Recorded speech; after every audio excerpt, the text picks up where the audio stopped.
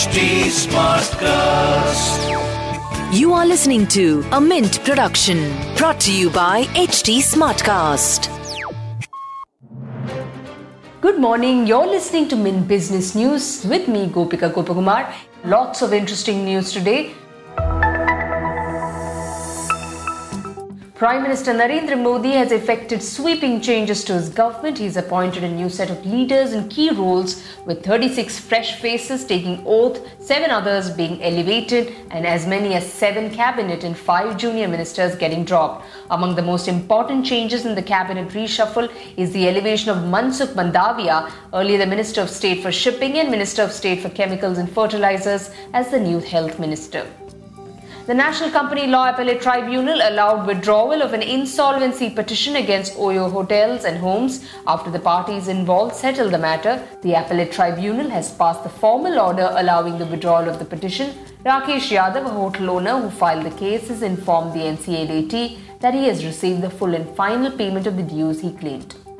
Zomato, India's largest online food delivery startup, has advanced its plans to launch its much-awaited IPO to next week. This is against its earlier plan of launching the offer on 19th of July. The 9,300 crore rupee IPO is now likely to be launched in the middle of next week, most likely on the 14th of July. That's a Mint exclusive.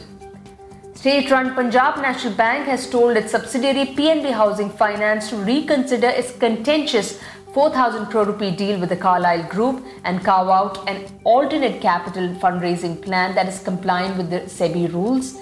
Following a board meeting on Monday and Tuesday, PNB Housing Finance said that the housing finance company will decide on the issue after the Securities Appellate Tribunal pronounces its judgment.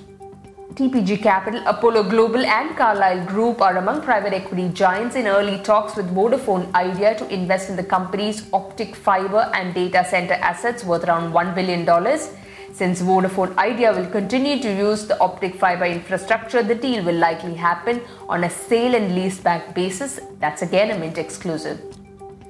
Indian aircraft leasing company VMAN Aviation Services, which is based out of the IFC, that is International Financial Services Centre at Gujarat's GIFT City, became the first company from the business district to sign an aircraft purchase agreement after placing an order for an Airbus H125 helicopter. VMAN will soon launch its first dry lease transaction, the company said in a statement on Wednesday.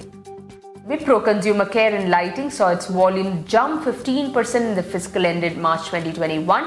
This was helped by growth across key markets. The company's revenue stood at 8,400 crore rupees in FY21 against 7,000 crores in the previous year. Its Indian business revenue grew at 17% during the period. The domestic market for the company, however, faced challenges in the first quarter of this fiscal year as demand took a hit because of the COVID infections. Reserve Bank of India has imposed monetary penalty on 14 banks, including Bandhan Bank, Bank of Baroda and State Bank of India, for violating rules related to the banks lending to non-bank finance companies and maintaining data on large exposures. This is the first such instance where RBI has imposed a penalty on several banks in one go.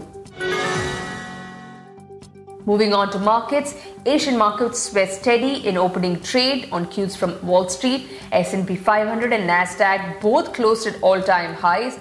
Minutes of the US Fed's meeting suggest the central bank will wait to ascertain the quality of the recovery before deciding on tapering from the markets. 10-year US yield fell for a second day, dropping below 1.3% for the first time since February. Sensex Nifty may witness volatility in opening trade today. All eyes will be on the start of Q1 earnings season to be kicked off by TCS.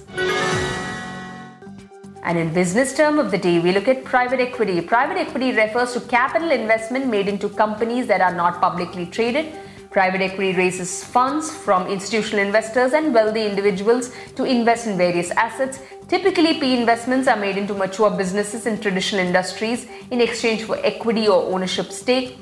Private equities make money from management fees and also charge performance fees for turnaround of the company. With that, it's a wrap on today's edition. Thanks for tuning in. Have a great day. See you tomorrow.